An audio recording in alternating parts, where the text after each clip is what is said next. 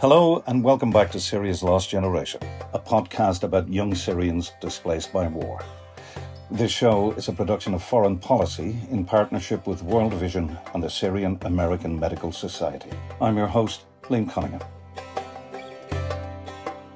On this episode, we'll be exploring more in depth the struggles to educate Syrian refugees, as many of the Syrian children born in exile are now well into elementary school. When the war in Syria began, many people expected it wouldn't last very long. After all, dictators in Tunisia, Egypt and Libya fell quickly. Syrian protesters drew inspiration from the Obama administration's approach to those other uprisings. Some Western analysts believed that Bashar al-Assad's government was weak and would quickly fall. Many Syrians believed the same thing in those early months, as rebels took control of many areas from Assad. They were cheered on by the Syrian diaspora and by some foreign governments. But the revolutionaries were hindered by their own divisions, and the United States would only provide limited military support. Assad, meanwhile, bounced back with help from Iran and later Russia. We're joined again by journalist David Enders, who has reported from the Middle East since 2003 and lives in Lebanon. He was on the ground in Syria during the first years of the fighting and witnessed towns and cities fall to the rebels. David, what was it like in Syria in 2012 and 2013? Well, it was terrifying and it was exhilarating. I had been to Syria many times, and so it was a place where people didn't really discuss politics, and then to suddenly see it broken wide open and to be able to report, and these particularly young people who suddenly had this agency to rise up against this government that they had come to hate, and to be given that sort of transformative agency was amazing. It's an incredible thing to watch, people suddenly taking history into their own hands and creating it for themselves. These moments don't occur every day. And then at the same time, it was a level of access to war that was beyond anything I had covered in Iraq or Lebanon, or I had been working in Libya prior to the Syrian uprising. You were really just able to be on the front lines with these young men, particularly, and it was quite frightening at times as well. And how much of the war did you cover? I covered the first 2 years inside Syria, 2012 and 2013. And then after that, it became very difficult to work around a number of the factions. It just became extremely dangerous to work inside the country by 2014. Yeah, and you were abducted, David, weren't you? Could you tell us a little about that? So in February 2013, I was attempting to gain access to a front line that was held by Jabhat al-Nusra, al-Qaeda's branch in Syria, in order to report on some of the chemical weapons infrastructure in northern Syria. They had actually taken over an area that had housed what was believed to be a Syrian government chemical weapons warehouse. By that point, it was already quite dangerous, and people were being abducted on a regular basis. The area where I approached, Jabhat al-Nusra, was basically the same area where James Foley had been kidnapped 6 months prior. Listeners may remember he was an American journalist who was abducted while working in Syria and later beheaded by the Islamic State along with a number of other captives. So we approached Jabhat al-Nusra and made that request of one of their commanders. And this was something that I only felt doing in the presence of my Syrian colleagues because we had worked in the area for a long time and were known to a number of the groups fighting in the area. And still, this particular group did not know who we were. And shortly after our meeting with them, abducted us on the suspicion that we were spies. And fortunately, probably what freed us was being known to a number of the other groups. Once we were interrogated and I was able to essentially offer up references, from other groups of fighters in the area. They let us go after a day in captivity. But it was dangerous for every reporter there, I would imagine. My Syrian colleagues, one of the men I was abducted with, that was the second time he had been abducted. So for Syrians, it was becoming just an everyday, very clear and present danger was being abducted by one faction or another, perhaps just because they were criminal, or perhaps you had said something that angered them. I mean, life was becoming quite cheap by that point, you might say. Okay, let's get on to the refugees. As I said a bit earlier with this episode, we're focusing on schooling and just how hard it is for displaced Syrians to get an education. We're still in Lebanon, where nearly 1 million Syrians are registered as refugees.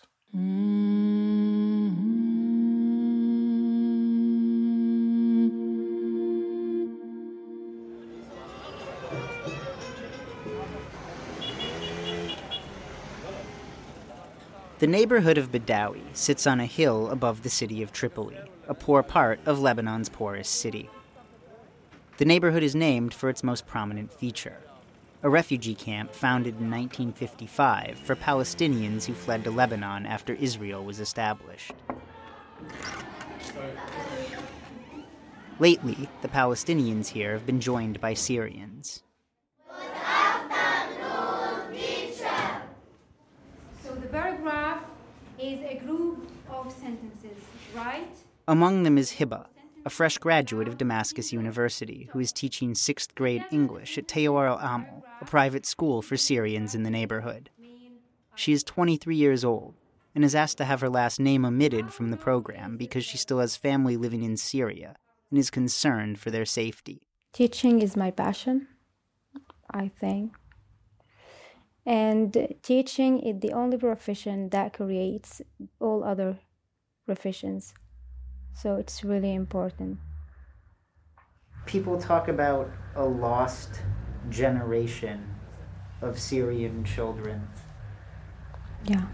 How does it make you feel to be a part of this generation and to be teaching children from this generation? It's really hard and heartbreaking to be a part of teaching this generation, because you can see that the result of that war on them. In what ways? I have in the grade 6 students, their age 15 years old or more, so they have lost some years not studying. They should be how old in grade 6? Grade 6, nearly 11 or 12. Hiba's family was living in an eastern neighborhood of Damascus called Al-Qaboun when the war began. The demonstrations in Qaboun began in 2011, and the fighting started in 2012. By 2014, Qaboun was largely controlled by rebels called Jaish al-Islam, also known as Islam's Army, a Saudi-backed group that would become one of the most powerful factions in the war. The group would make common cause with rebels linked to al-Qaeda, and became generally known for being as brutal as any other group toward its opponents. The government and its backers eventually laid siege to the area, surrounding and starving out the rebels and then demolishing the neighborhood. Government forces are flattening entire neighborhoods held by rebels, and more than... In 2017, I made a trip to Damascus to see some of this destruction, visiting completely empty neighborhoods that were now under control of militia allied to the government, including Hezbollah. Hezbollah fighters taking aim. Their target, armed groups who fight against them and their ally, Syrian President Bashar al-Assad. I've reported from a number of war zones over the last 2 decades, but the extent of the destruction was stunning. Not a single building was left intact. Entire districts were turned to rubble.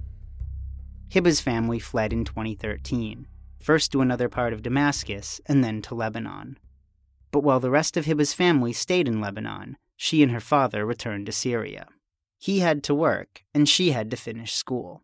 She lived with relatives in a nearby neighborhood while finishing her studies. When I first came to Lebanon in 2013, nothing was certain. We didn't know if Lebanon was a good place to be in.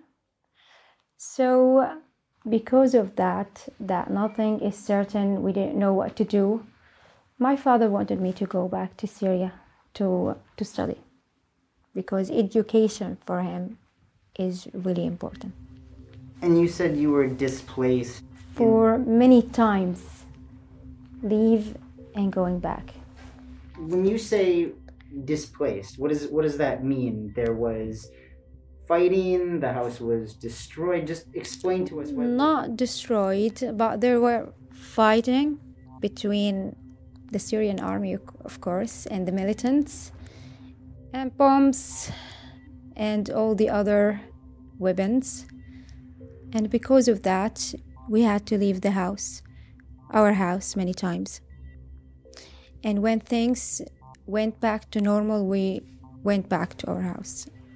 That happened a lot.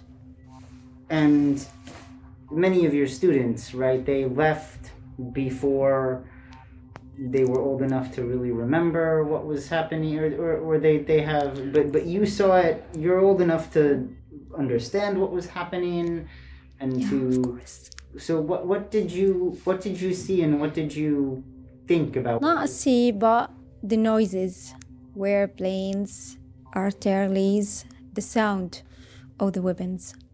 And so you were there when the fighting started, and you were also there when the fighting...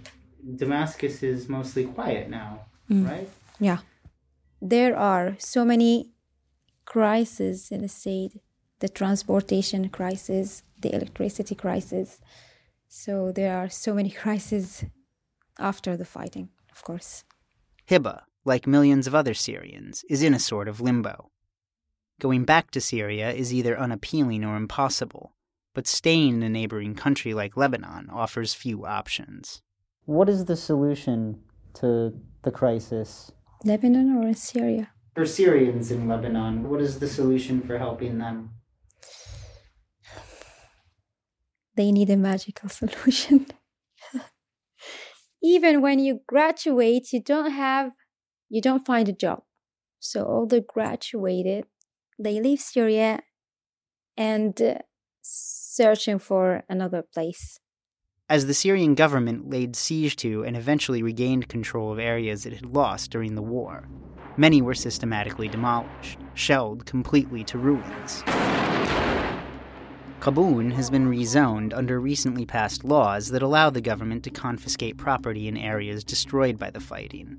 Businessmen and developers close to the government can then purchase the land cheaply for redevelopment.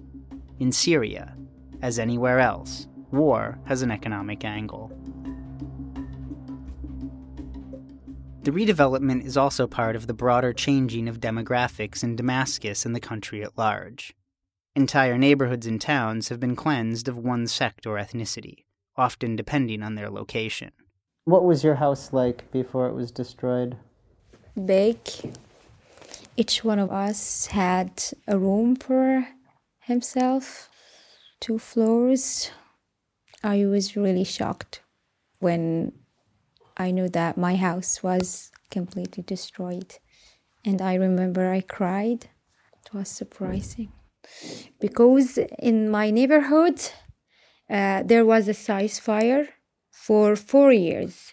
And when they failed to reach an agreement that the militants in my neighborhood to be transported to the northern parts of Syria, when they didn't reach an agreement, they destroyed the neighborhood completely. Hiba's school is private. It costs the equivalent of about $40 a year, but waives the tuition for as many families as it can afford to. But even here, retention is difficult, says Mustafa Al-Haj, the principal. Mustafa himself came to Lebanon as a refugee when he was 27 and helped found the school shortly thereafter. He says many families who came a decade ago ran out of money in the first year or two, and their children face pressure at a certain age to leave school and work full-time. You can glimpse the problem clearly by counting the number of students in each grade at Tayor al-Amal. They number 400 kids in the first grade, but only 11 in the 11th grade. Because these children, maybe one day they will be criminals, they will be terrorists, if you cannot save them by helping them to be in the schools. So I'm asking all of the people who are able to teach and to educate a child to come and to help in the schools. And it's a right place to have the Syrian community. I mean, education is the food of the soul. Like, if you can feed these children with the education, I think you will grant the future for the humanity, not only for the Syria. Though many Lebanese schools initially accepted Syrian students, Lebanon's financial collapse has shifted a massive burden onto a public school system already stretched thin. The local currency has lost more than 80% of its value on the black market.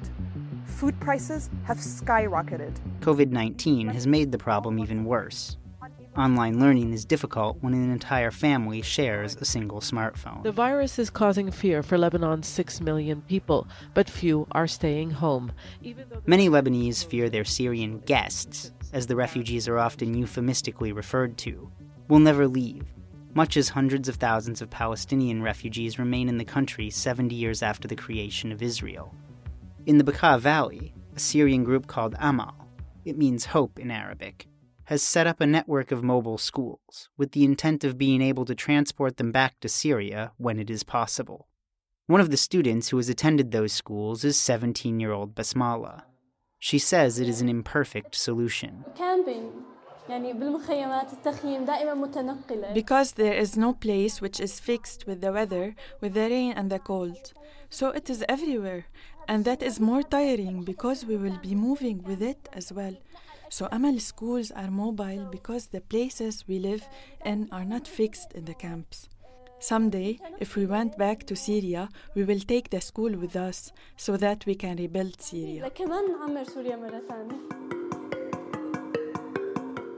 Racism and discrimination are constant problems for Syrians living in Lebanon. In the last 3 months, disputes in 2 different cities in northern Lebanon between Syrian and Lebanese residents have turned into attacks by Lebanese on entire communities of Syrians, displacing thousands of refugees all over again. Here in Lebanon, we are not safe anymore, and we don't want to stay here anymore.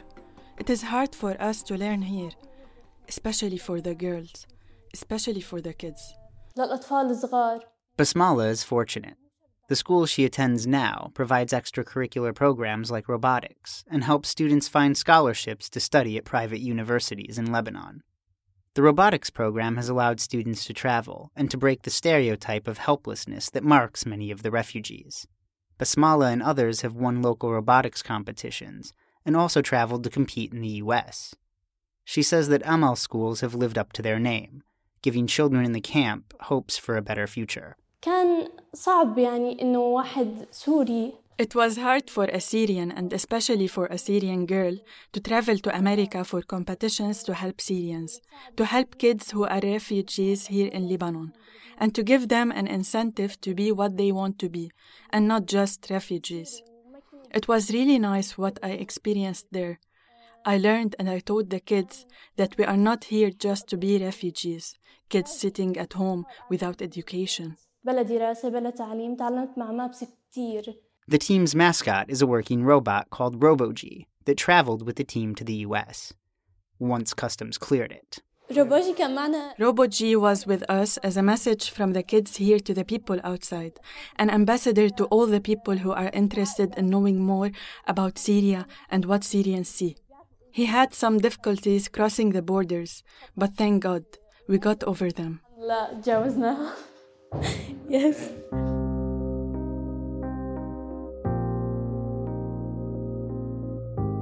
Another of the students in the robotics program at the school is Amina. Amina's family is from the Damascus suburb of Yabrud, and they fled to Damascus first before coming to Lebanon. Thousands of schools inside Syria have been destroyed, and millions of children have gone without regular schooling or any schooling at all. We faced a lot of problems with the students here in Lebanon, like you are a refugee, you are from Syria. So we faced somehow bullying. What other difficulties are there for Syrians trying to get education in Lebanon? Maybe those who are in the camps, they don't have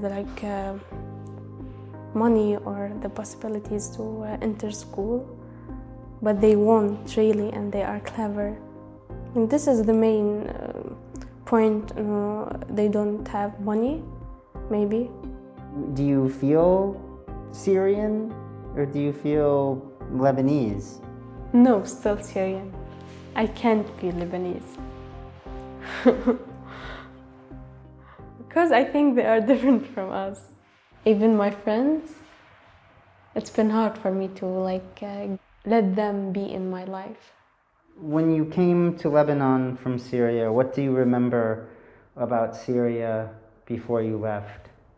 I remembered when my home is destroyed during the war. Where were you when your home was destroyed? In the home, but in the middle. So when we heard anything, we go to the middle. So you were how old? 9, maybe, yes. 9 years old. And when the fighting would start, your parents, they would say, "Go, quickly, go." Yes. Where?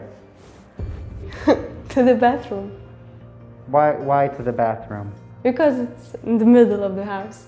So, yes. And how many times did you have to hide in the bathroom before the house was destroyed? Many times. Every day.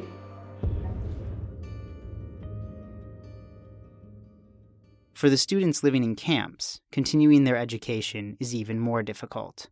Back at Camp 005 near the Syrian border, Ruba and Ayub are studying for their exams by flashlight because the power is out.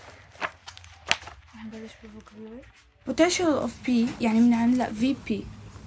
Potential of N VN.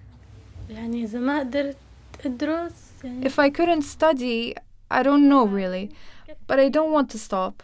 If I stopped learning, then a lot of years in my life will go for nothing and I will not benefit from my life. So hopefully, I will not stop. I don't like to stop my education, but if I stopped, I really don't know what I will do.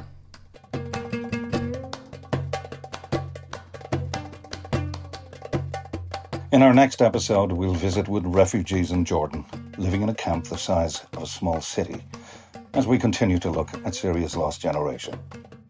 Meantime, thanks for listening.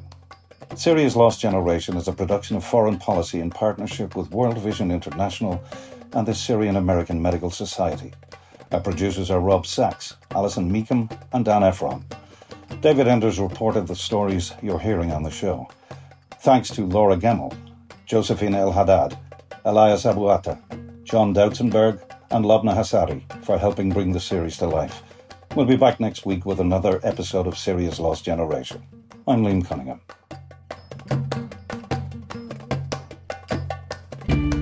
Syria's Lost Generation is a production of Foreign Policy, in partnership with World Vision and the Syrian American Medical Society. Both are non-political groups, purely focused on the humanitarian aspect of the crisis.